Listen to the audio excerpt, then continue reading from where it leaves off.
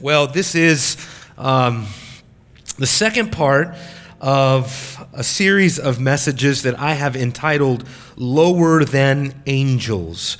Because you remember that the phrase lower than angels is mentioned in verse 7 and in verse 9 with reference to Jesus Christ. That he was made for a while lower than the angels, which is to say that Jesus came down and entered into our humanity. And when he did that, he brought with him such a glorious redemption and of redemptive work. To be lower than the angels does not mean that he is less important than the angels. It does not mean that he is less powerful than the angels, that he is somehow ontologically beneath the angels. Of course it does not, but it does speak to his humiliation.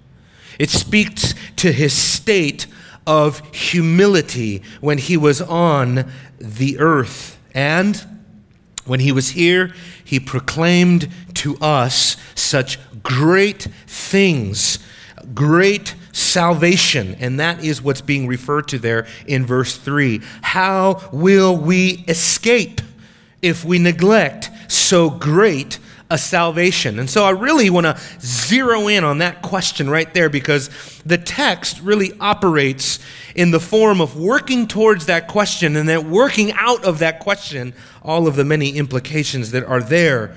And so what the author is going to give us is he's going to give us several lessons that we ought to learn. And remember, we are to hear the word and pay close attention to what we have heard. Verse 1. And so the author gives us a lesson from the past. He gives us a redemptive lesson that is embedded in the question itself. And then he gives us a lesson from the Lord Jesus himself and what God had done there. Now, let's begin by looking at lessons from the past.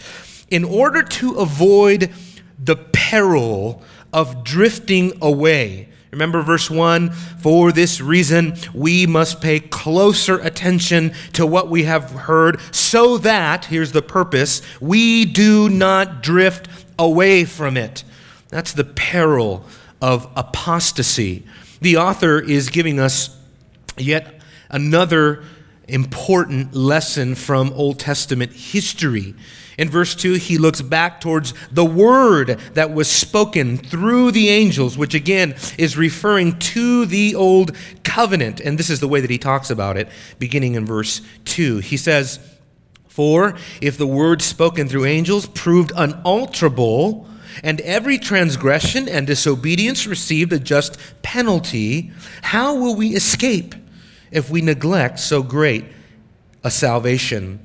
We have already looked at the significance of the angels and the fact that the angels were closely associated with the giving of the law. But let me remind you of the collective testimony of Scripture on this very point. In Acts chapter 7, verse 53, Stephen, before he was stoned, gave a witness to the fact that the law was ordained by the angels. In Galatians chapter 3, the Apostle Paul says the same thing, that the law was added, having been ordained through the angels and through the agency of a mediator, that is Moses. In Deuteronomy 33, verse 2, this is the closest thing we have to what the New Testament authors are referring to. In the giving of the law, God surrounding himself with angelic hosts. It says, the Lord came from Sinai and dawned on them from Seir. He shone forth from Mount Paran, and he came from the midst of 10,000s of his holy ones. And that has been interpreted by the Septuagint as referring to angels. Also, Psalm 68 makes the same assertion, that God is surrounded by myriads and thousands upon thousands of these spiritual hosts. So now the point of this is that the author is saying, look, what was spoken through the angels proved to be unalterable. In other words, it was uncompromising. It was unrelenting in terms of its retribution and its justice. And therefore, he begins to bear down these forensic terms, which means legally binding terms, into the text. That's what he means when he speaks about the old covenant being unalterable. That Greek word there, biblios, just literally means that there is a total enforcement in place. God seeks to enforce meticulously his covenant law. And where do you see that? You see that in Leviticus 26 and in Deuteronomy 28, that if the children of Israel would disobey, then these specific penalties would follow. And that is exactly what happened throughout the course of the history of the children of Israel. It is quite dreadful. Just open up Deuteronomy 28 and see the things that God promised would come upon the people had they disobeyed. And indeed they did, and indeed those things did come upon them. But he uses the word unalterable. He also uses the word just, or just for justice. In other words, what God's enforcement of his law was, it was justice. And what it brought about was a just penalty. These are all forensic legal terms.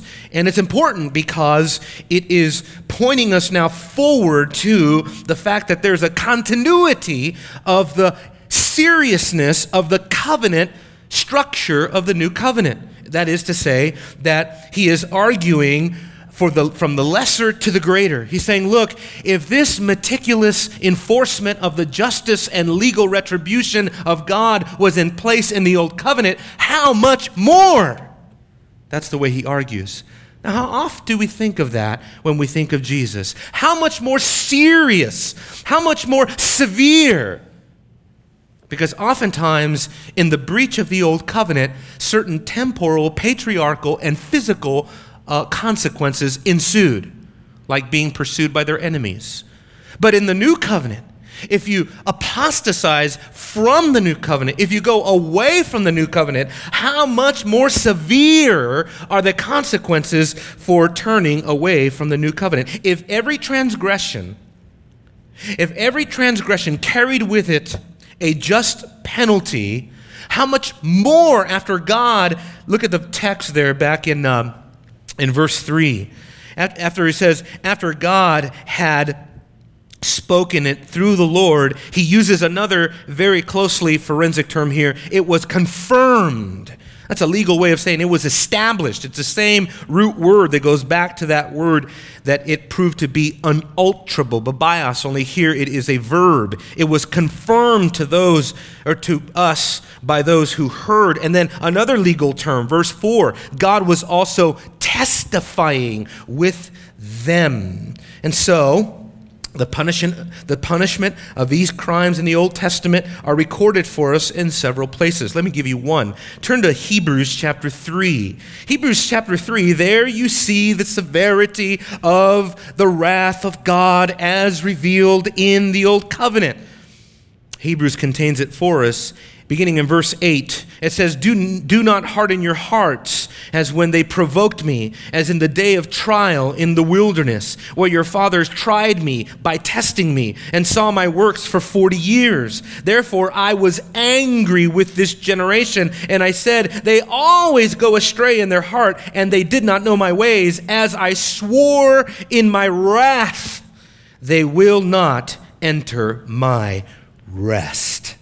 And we could say now, under the new covenant, God will swear in his wrath that if you leave the new covenant, you will not enter not a temporal rest, not a Canaanite rest, not a rest found in the promised land, but you will not enter the eternal Sabbath rest of God.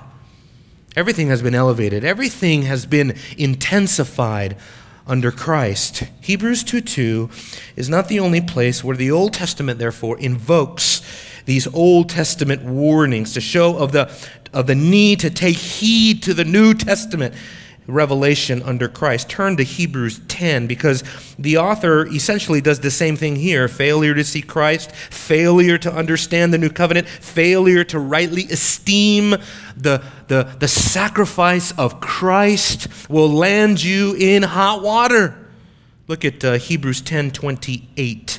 It says, Anyone who has laid aside the law of Moses dies without mercy on the testimony of 2 or 3 witnesses. That is the parallel of if the word spoken through angels proved to be unalterable and every transgression and disobedience received a just penalty. Same idea right here in Hebrews 10:28. If you set aside the law of Moses, then you die without mercy.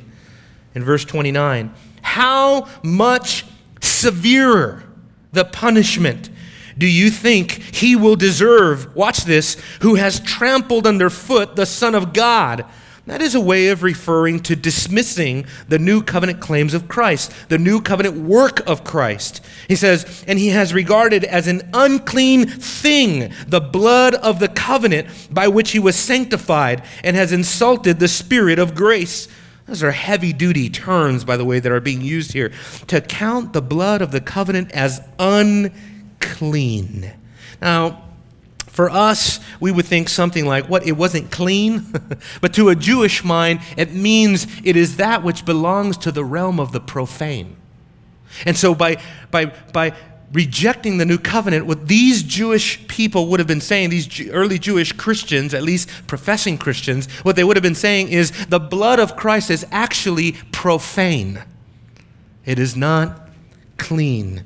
It is not Levitically cleansed. It does not qualify for that which could bring spiritual cleansing. He says he's regarded it as an unclean, the blood of the covenant by which he was sanctified, and he has insulted the Spirit of grace, the grace that the Spirit has brought. Therefore, verse 30, for we know him who said, vengeance is mine, I will repay. And again, the Lord will judge his people. It is a terrifying thing to fall into the hands of a living God. That's just an amazing thing.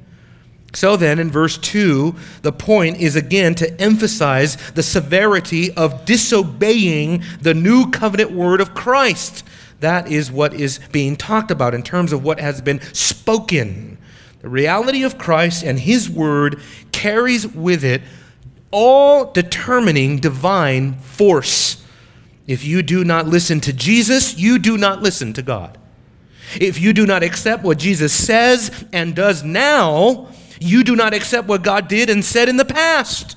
Turn with me to John chapter 8 just to see this, because I don't often think that today we attribute the type of severity that is embedded in the message of Jesus and the message of the gospel. Everything is presented as the gospel is an option. The gospel is a reasonable thing to believe. The gospel is a good addition to your life. But none of those things really do justice to the words of Jesus and to the message of Jesus and to the work that God is doing through Jesus. In John chapter 8, verse 42, you see this interaction where Jesus is speaking to the Jews, and he says to them, if God were your Father, you would love me, for I proceeded forth and have come from God, for I have not even come on my own initiative, but he sent me. Why do you not understand what I am saying? Watch this. It is because you cannot hear my word. And the implication there is you cannot tolerate it. You cannot bear it. You won't put up with it. You won't endure it. You are of your father, the devil, and you want to do the desires of your father. He was a murderer from the beginning and does not stand in the truth because there's no truth in him. Whenever he speaks a lie, he speaks of his own nature, for he is a liar and a father of lies. But because I speak the truth, you do not believe me. Why is the message of Jesus so serious? Because it is the truth. And because he speaks the truth and nothing but the truth, so help himself. It is a word that is unalterable. It is a word that cannot be set aside. It is a word that you can't trivialize. And how oft has the message of Jesus been trivialized away? How about today in our present cultural context? The severity of Jesus is trivialized away by a perversion of the love of Jesus, the love of God. Everything under the love of God trivializes every other attribute of God, it seems. No, what people want today is a view of Jesus that is politically correct, a harmless, non-threatening Jesus, a non-judgmental Jesus who approves of pretty much everything and anything.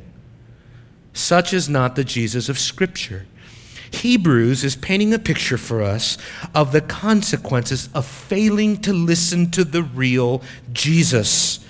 Hebrews is saying, as awful as the Old Testament judgments were, they pale in comparison to what it means to fall under the judgment of that for which the word of the Son was spoken.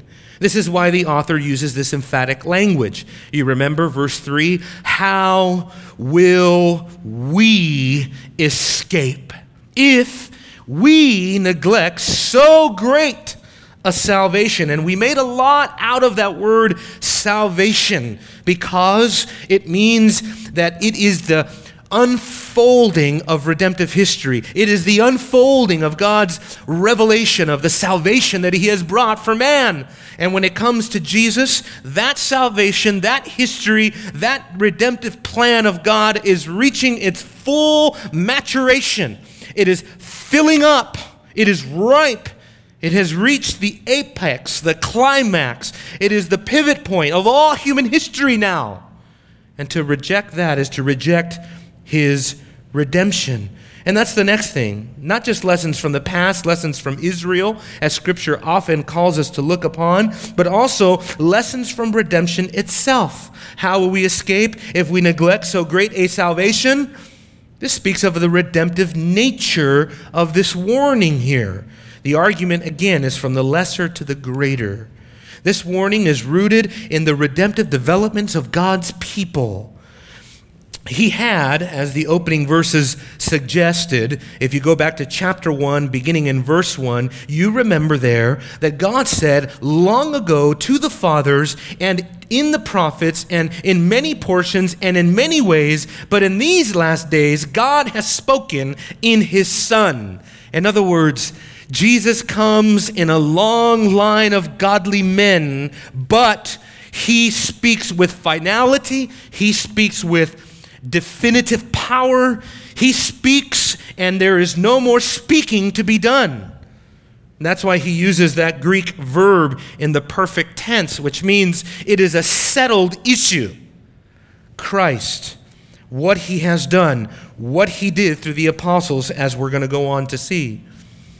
This points to the progressive nature of revelation. In other words, there is an increasing of the dissemination of God's truth. Turn to Hebrews chapter 12, just to see this progression again, and just to see that this is the way the author argues time and time again throughout the letter.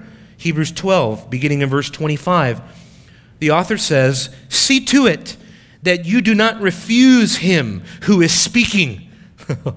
For if those did not escape when they refused Him who was warning them on earth, much less will we escape who turn away from Him who warns from heaven." What's the context? The context is the difference between the heavenly and the earthly. From, to make it exact, correspondence here, from Sinai or Zion. That's the context, going back to chapter 12 and verse 18. In verse 18, he assures them that they have not come again to Sinai, but, as he says in verse 22, they had come to Zion, which represents the heavenly abode of God's people and God Himself. And so the contrast here, heaven, earth, is ultimately a contrast between old covenant associated with the earthly Sinai, a new covenant associated with a heavenly Zion. And what this all is pointing us to is redemption has moved on. If you go back to the old Judaistic ways of relating to God, if you go back to the sacrificial system, if you go back to the priesthood, if you go back to the Old Testament civil laws and ceremonial laws and all of those things, you are going backwards in what God is doing. God has moved on. God has moved beyond that. He's given us further revelation. In the dispensation of new covenant grace, We are seeing the fulfillment of all Old Testament promises, types, shadows, imagery, all of it, which terminates in Christ. I love it. It's just wonderful to me to reflect on the Old Covenant types, shadows, images, promises, covenants, and to know that all of those things are marvelously speaking of Jesus Christ. We see a shadow in the Old Testament with the sacrificial system. We see a shadow with the scapegoat. We see a shadow in the kinsman redeemer. We see a shadow in the old covenant laws and ceremony and Sabbath, all of those things. We see a shadow, but in the face of Jesus, we see all reality. It would be as if you meet Jesus and you greet his shadow. That's the type of insult it would be. Jesus would say, I'm here. I know my shadow is impressive to you, but I'm here. Deal with me now. And stop going back to those Old Testament shadows and types. This is one of the problems that I have with Messianic congregations. Messianic congregations tend to go backwards in redemptive history and to re-erect the wall of division that separated Jew and Gentile, which speaks totally contrary to what the New Testament is trying to teach us. That there is no division. Galatians 3:28, there is no difference between Jew or Gentile, male or female. We are all one in Christ. We don't need to go to a Jewish church if you're Jewish. You don't need to go to a Gentile church if you're Gentile. We are to come together. That's why I don't believe in racially segregated churches. I don't believe in black churches. I don't believe in Hispanic churches. When I first got saved, I got saved in a certain background. And somebody took me to a homeboy church. Everybody was a gangster. The pastor was a gangster, sagging his pants, wearing his lokes. I thought, this is completely opposite of what Jesus died for. He didn't die to keep us like this. He died so that a punk thug like me would have fellowship with a very stuffy white business guy like so-and-so. We have nothing in common outside of Christ. But in Christ, we have everything in common. We are brothers, bound by the bond of the Spirit of God. And how dare we back away from that redemptive work? How dare we say, no, we need to go back to the old way it was. We need to have courts, the Gentile court, the women court, right? The women's court, and then the male court. No. We were recently in Israel, and we were reminded of that as my wife just innocently and quite humorously, I might add, ventured beyond the women's court into the male court, and the Secret Service practically came to grab her and remind her, you're not allowed over here, ma'am. You're a woman. This is for men. All of those divisions have been torn down in Christ. It was Christ, after all, who was ridiculed for having women in his fellowship. He broke down. You want to talk about the progress of the social order of man? I mean, Jesus is the one that went up to the woman at the well, and she said, how is it that you, a Jew, number one, a man, number two, are speaking to me, a woman, and a Samaritan? That's because Jesus has done away with such trivial lines of division. Now we are all one in Christ. We're all one in Christ. Hebrews gives us a commentary on this very thing of no longer going backwards, but going forward. In Hebrews 10:26, again it says, if we go on sinning willfully after receiving the knowledge of the truth, there no longer remains a sacrifice for sins. That's not just speaking about any type of movement. That is, again, referring to the context of the letter, that there were Christian Jews who were being tempted to apostatize from the new covenant and go back to the old covenant. And what Jesus is saying is, there's nothing left for you over there. There are no more sacrifices. There are no more sacrifices. The text goes on to say, but a terrifying expectation of judgment and the fury of fire which will consume the adversaries. In other words, if you go backwards in redemptive history, the only thing you can expect is judgment. And as a matter of fact, the text goes on to say in chapter 12, verse 27, that there is coming a day in which God will shake the whole heavens. No one will escape the judgment of God. And if you have not moved on into Christ, you will suffer under that dreadful judgment. But now, the author doesn't just give us lessons from angels and Israel and the progress of redemption, but he testifies to us right from the Lord Jesus himself. This is what he says. He says, how will we escape if we neglect so great a salvation after it was spoken first through the Lord? It was confirmed to us by those who heard, God also testifying with them, both by signs and wonders and by various miracles and by gifts of the Holy Spirit according to his own will. And so he moves us into the testimony of Jesus himself. God was testifying to them. Jesus came, and with Jesus came the apostolic tradition. So really, two things are being suggested for us here. Two things. We have the witness of Jesus and the apostles, and then we have the witness of God and the Spirit. God and his Spirit. His Spirit. First, the witness of Jesus and the apostles. Turn with me to John chapter 1. John chapter 1, because this is exactly the way the apostles interpreted this. When Jesus came, they understood it was the day of visitation. They understood it was the time where redemption moved forward, where history had culminated in Christ. The realization of it was here, and that's the way they saw it. John chapter 1, verse 14 and 18, a passage that should be very familiar to many of you. It says, and the Word became flesh. That is the divine, pre-incarnate, pre-existent Word. Chapter 1, verse 1. Now, verse 14, has become flesh, sarx, and he dwelt among us. That is to say, he tabernacled with us. He pitched his tent with us, which to a Jew is reminiscent to the tabernacle, the tent of meeting, where God would come and meet with his people. So Jesus now incarnates all of that. We saw his glory, just like Moses would see the glory of the Lord in the tent of meeting and at the tabernacle. We see the glory of God in the face of Jesus, as 2 Corinthians 4 tells us. Glory is of the only begotten of the Father, full of grace and truth. Grace and truth.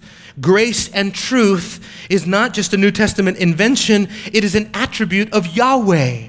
Yahweh was gracious and truthful, gracious and faithful. These are attributes of Yahweh now being associated with Jesus Christ.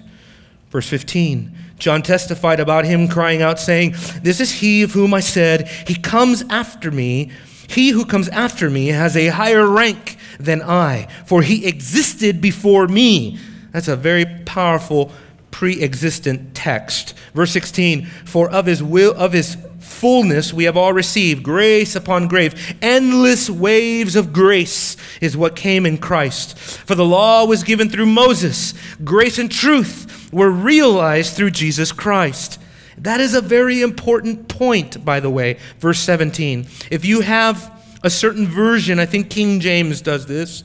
For the law was given through Moses, but King James would say, but grace and truth were realized through Jesus Christ. But that word but is not in the text.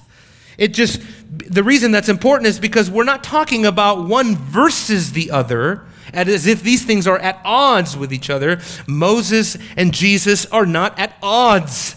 They work together. He comes from that.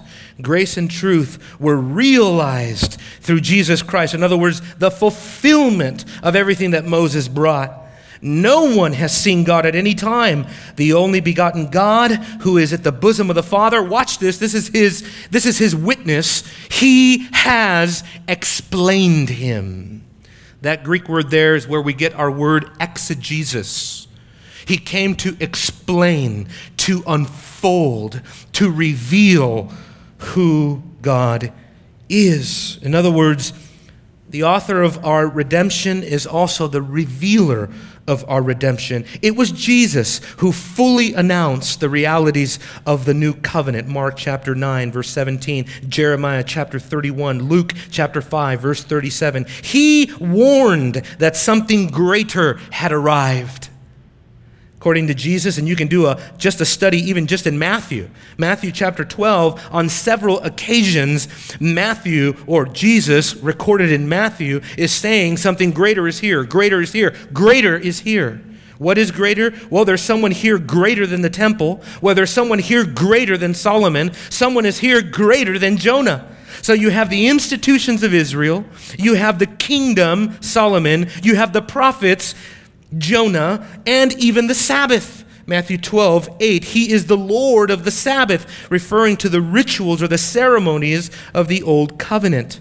His prophecy of a destroyed temple in Matthew 13 tells us of the total prophetic disillusionment of the Old Covenant cultus and way of life. In other words, Jesus sealed it all with a prophecy. Not one stone will be left upon another. It is futile to try to go backwards. And how does Jesus seal the deal? He gives us a prophecy. You see this magnificent temple? Not one stone will be left upon another. He is going to destroy that temple. So you never again go back into that temple and try to perform sacrifices that are realized in him. Jesus also is the one who established the apostolic tradition. So it's the witness of Jesus and the apostles. It was first spoken through the Lord. It was confirmed to us by those who heard, i.e., the apostles. They are those who heard.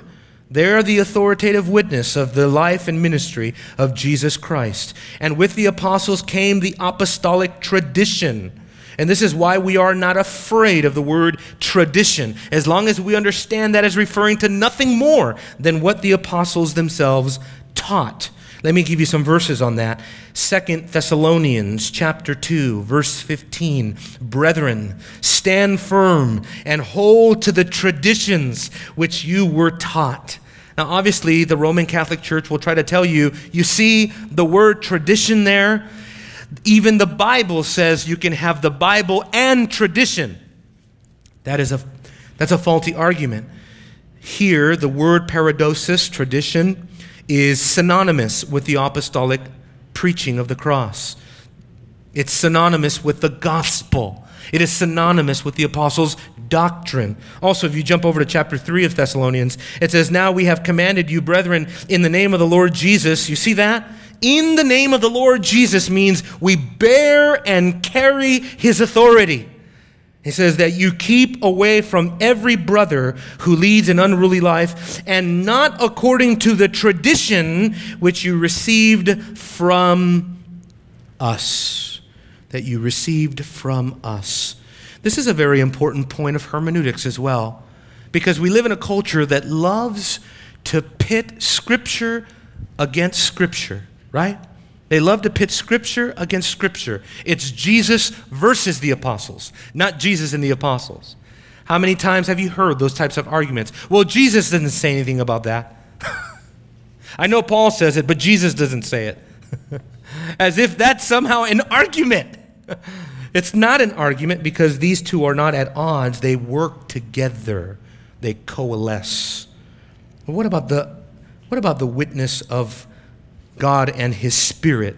The text goes on to say, God was testifying with them, both by signs and wonders, by various miracles, and by gifts of the Holy Spirit, according to his own will, according to his own will. So God's witness consisted in the miraculous confirmation that what was granted to the apostles and the early church was in fact true. Nothing can be clearer from this passage than that this was the very purpose for which these miraculous and charismatic phenomenon were given to the New Testament church, to authenticate the gospel message as God's final redemptive act and redemptive history.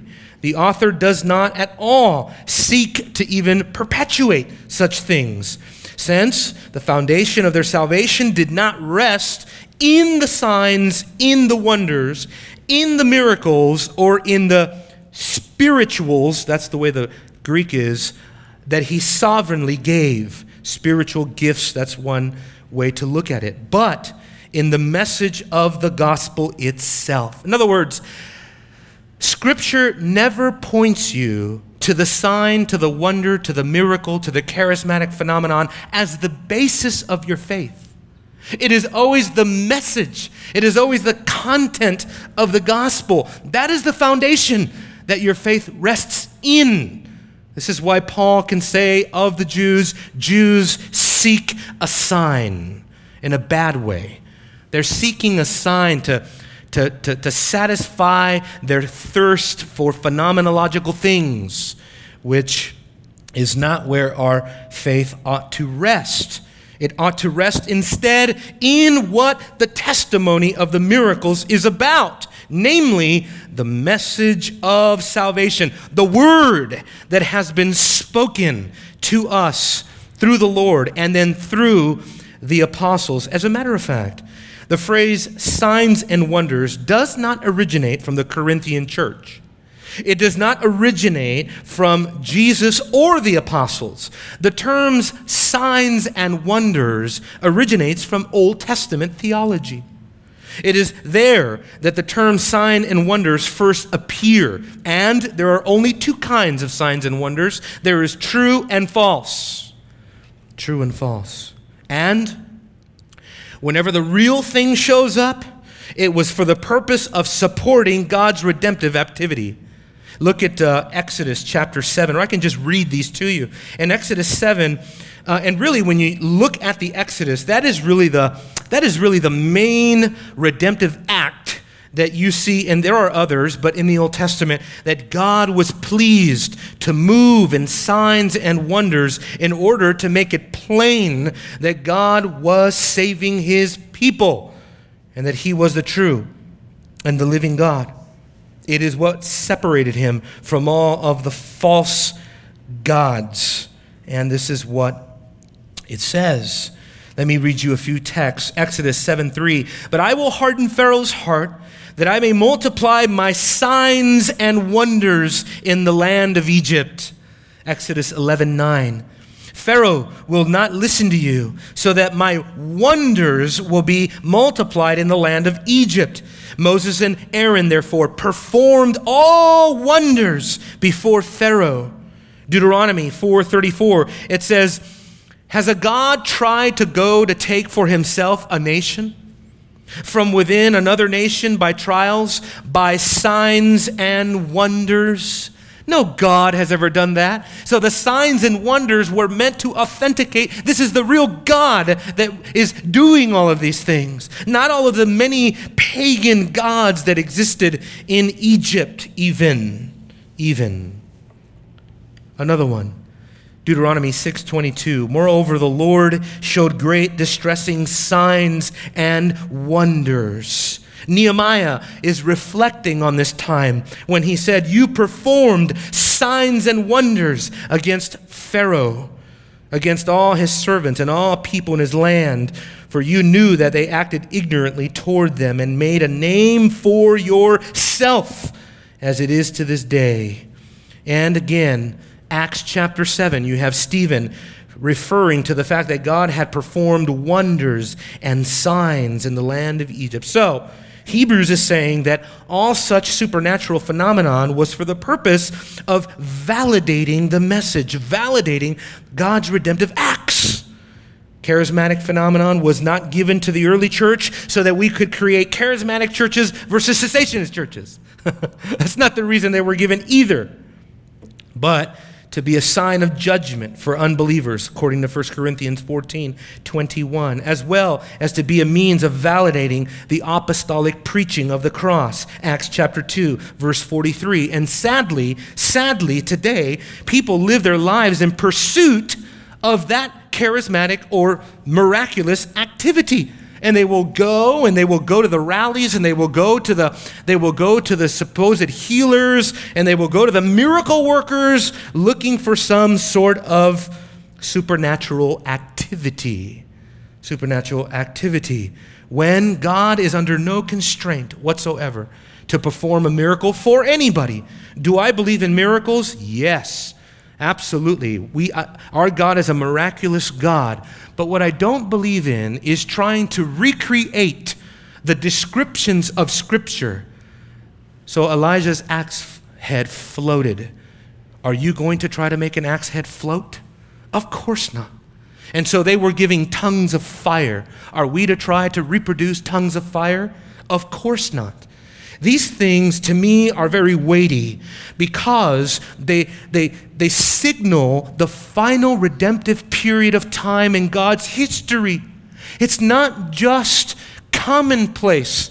And so if anything that we learn from the New Testament age is that these things are not normative. If they were normative, then the author of Hebrews would have spoken of them in the present tense as if they were normative in his life and in the life of the congregation, but he does not. He speaks of it in the past tense. He speaks of his situation and his audience as being removed from that period of time. So therefore, what ends up happening, people end up settling for a cheap counterfeit of the real thing. Prophecies that are somewhat true at times. Tongues that cannot be even verified whether they are true, and that have often been proven to be false. Miracles, miracle workers that are always several degrees separated from the real thing. You always hear of a story. I just heard one recently this week of a brother that knows a brother that a brother did a miracle out in the middle of the jungle. It's always some sort of degrees of separation. Let me tell you something about the power of the miracles and the spiritual phenomenon that was going on in Jesus' time. If you had an HD camera, you would have been able to film Jesus raising the dead. You would be able to film the healing of a man born blind. No one is doing that today. We have billions of cameras on planet Earth, folks. Where are the supposed miracle workers? It's always a story of, well, God doesn't like to show off his glory. Are you sure about that? He showed off his glory in Galilee. He scared multitudes of people. Fear came over people. It says in Acts chapter 2, verse 43, when signs and wonders were being performed. I don't know that is consistent. God was doing this unique work in the New Testament church because, my friends, of the unique era in which they lived. This is the high point. I almost think it's totally prideful and even blasphemous to think that we can recreate the ministry of Jesus with our hands. We cannot, because it was such a distinct period of time. All the great confessions of the faith point to that. The Westminster, the London Baptist, and others refer to the uniqueness of the apostolic age, and I think that's correct. And I think even as early as the book of Hebrews, you already have the authors of Scripture looking back to a time when those things were in operation and not desiring to recreate those things in his own day.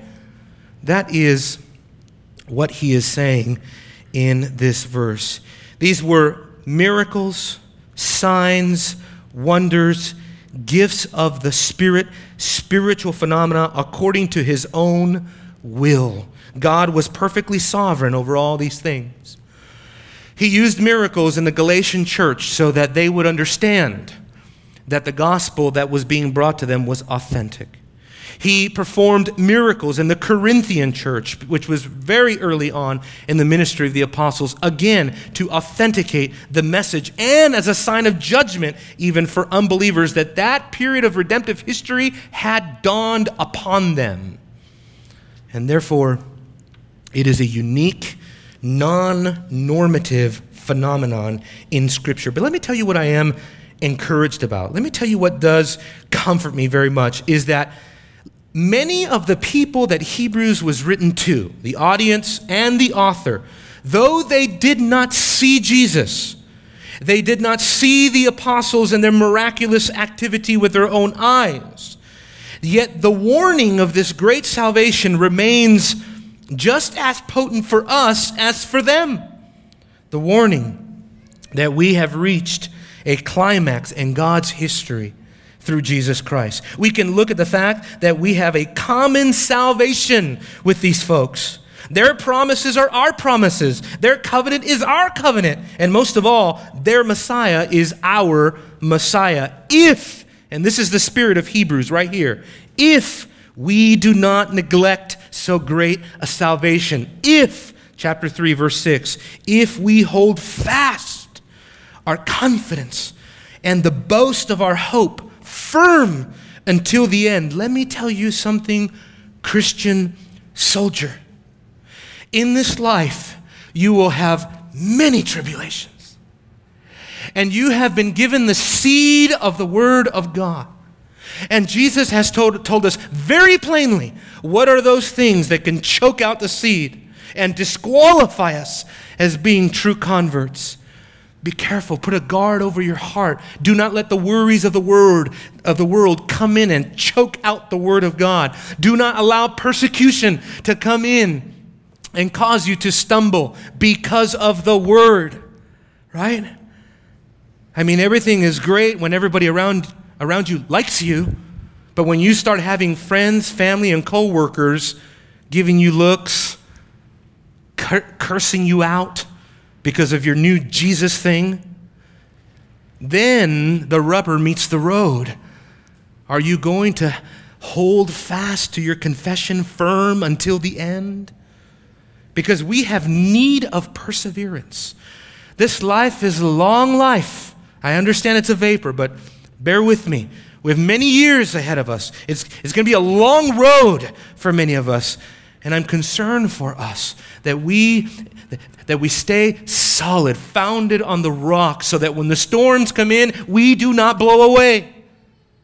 And that's why it's so important for us to do the things that Scripture tells us to do, the means of grace that will cultivate our strength, cultivate and fortify our spiritual lives, the means of grace, fellowship, church, the sacraments, the baptism, the Lord's Supper, the regular Scripture reading, prayer, fellowshipping with God's people, sitting under the preaching of the Word of God. These are the way that this is not just hum-ho. This is not just rote. Oh, do not despise the normative operations of the Spirit. Don't despise the normative things that God has ordained for you to grow as a mature Christian. We're not just looking for the mountain high experience, right? It always terrifies me when somebody comes up to me and says, "That was the best sermon I think you've ever preached." I'm like, that means I'll disappoint you next time. It's not for us to grow with one mountain peak experience after another. This is the problem with charismatic churches, is they think you didn't really meet with God unless you really spoke in tongues or you prophesied or you had some sort of ecstatic experience. Then you really experienced the work of the Lord. No, my friends, no.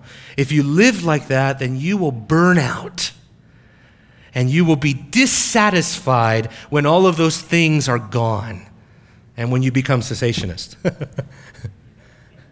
Hopefully you will. I know these are difficult things. I know that not everybody believes what I'm preaching right now in terms of the cessation of spiritual gifts, at least not being normative in the church today. But I believe it is what the Word of God teaches, and I believe that it's the only thing that will hold a church together. It's the only thing that will hold a church together. I have seen so much abuse and dysfunction in the charismatic world, so much whacked out phenomenon, even among supposed clear thinking Reformed theologians. Listen, I do not appreciate when John Piper gets up and teaches his conference how to speak in tongues. Because he brings in a guest speaker and says, he's here to teach us how to do it. How do you get it going in your church? What? Even among the charismatic theology, where is that in the Bible? How you get it going? I mean, even the verse we looked at today, the Spirit was sovereign over those things. We don't get it going. If you say we're going to get it going, that just means we're about to have a false revival. Friends, I think it's imperative for a church to be built on the right foundation, a foundation that subscribes 100% to the sufficiency of Scripture. And let me tell you right now, you don't need anybody to come up to you and give you a dream. You don't need anybody to come up to you and give you a prophecy, give you a word that they got so that you can make decisions based on those things in your life. In my opinion, you need one word, the Word. And the Word is enough, sufficient for everything that you will ever need in this life. That's not to say God is not a miraculous God, cannot heal, cannot perform a miracle. Of course He can. Of course He can lead you in a supernatural way. I believe it. But this is the sure word of prophecy that we can build our life and our church on. Amen. Now that I stirred up the whole hornet's nest, let's pray. In unity. Father, Lord, I do believe in the sufficiency of your word, and we are called to take heed not to any type of personal experience, but to take heed to the word that was spoken, the message of salvation that was spoken first through the Lord Jesus himself and then through your apostles to the early church that we now have perfectly inscripturated and sealed for us in a book. And so we're grateful for that. We do pray your Spirit would be pleased to move among us in all of his power, in all of his sovereignty, that he would have his way among us here. And in our personal lives, that we would be those who are led by your Spirit, filled with your Spirit, that we would live our lives based on the resources of the Spirit himself, that we would walk in the Spirit, that we would be given discernment by your Spirit. Father, we pray that you would continue to exalt your Son Jesus in our midst, Father. That's our heart's desire. Lift up Jesus in our midst, Lord. Help us to see him as supreme and sovereign, as altogether lovely. It's in his name that we pray. Amen.